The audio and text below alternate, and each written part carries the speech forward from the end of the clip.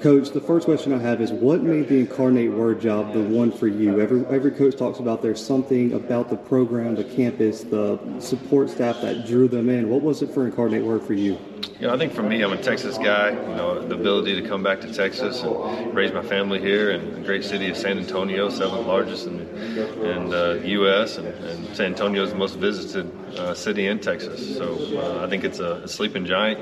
We have something to offer that most other FCS programs don't have. When you look at that aspect, and then you look at the team and what they've done and the job that Coach Morris did the last couple of years, and what was coming back, and it was just the right fit for me and my family, and I feel like I made the right decision.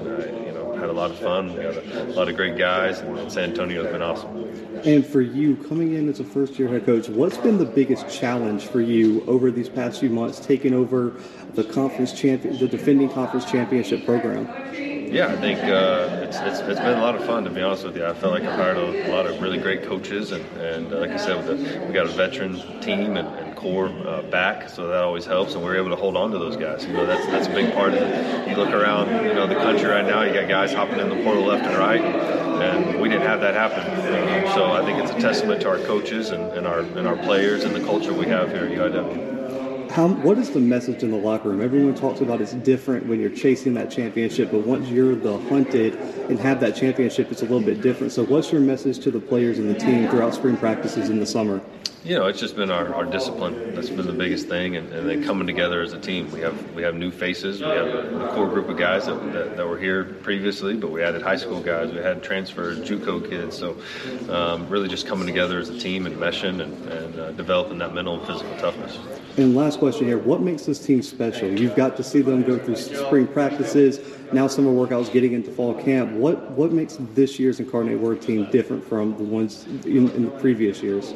I think offensively, I'll say that the O-line, I think, will be the strength of our team. We have a really, really good offensive line, and people, you see the Taylor Grimes stats, and Darian Chafin, and C.J. Hardee's, and we had a Brandon Porter in the offseason, another All-American. So we got a lot of talent at the receiver position. You got Marcus Cooper back at the running back position, and so we have a lot of talent there, but you really look at the offensive line and what we have coming back. I'm really excited about those guys and adding a different dimension. We're going to have the ability to run the ball. I think you have to run the ball to win a championship, and then on defense, we have a lot of talent in the back end with Caleb Culp and Elliott Davidson, those guys, and linebacker obviously got Kalechi and Isaiah Paul and two veteran guys at the linebacker position. But I think the D-line this year, I really think will be the strength of our defense as well. So anytime you in the trenches, you can win in the trenches, you get opportunity. So I think our staff did a really good job. Obviously, you got Cam Preston that was first team all-conference last year coming back, and then a guy like Royce Wellington, that's another guy that's played a lot of ball and had a tremendous offseason. But some of the guys we added in the portal and in JUCO, I think, is really the depth we have there, the size we have there. With me being with the Eagles and Howie Roseman, the GM, that's how they built that Super Bowl. So when I got this job, that's really what I want to focus on, is the O-line and D-line. And I'm really pleased what we did as a coaching staff at the D-line position.